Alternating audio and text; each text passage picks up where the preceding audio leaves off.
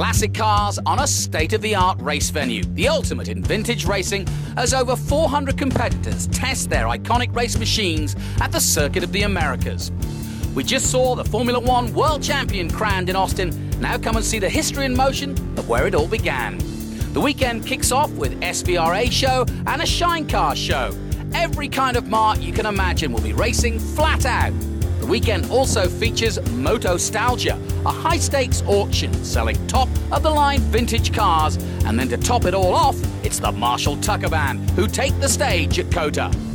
Premiering at the track on Saturday is also the contemporary Trans Am, one of the fastest-growing race series in America.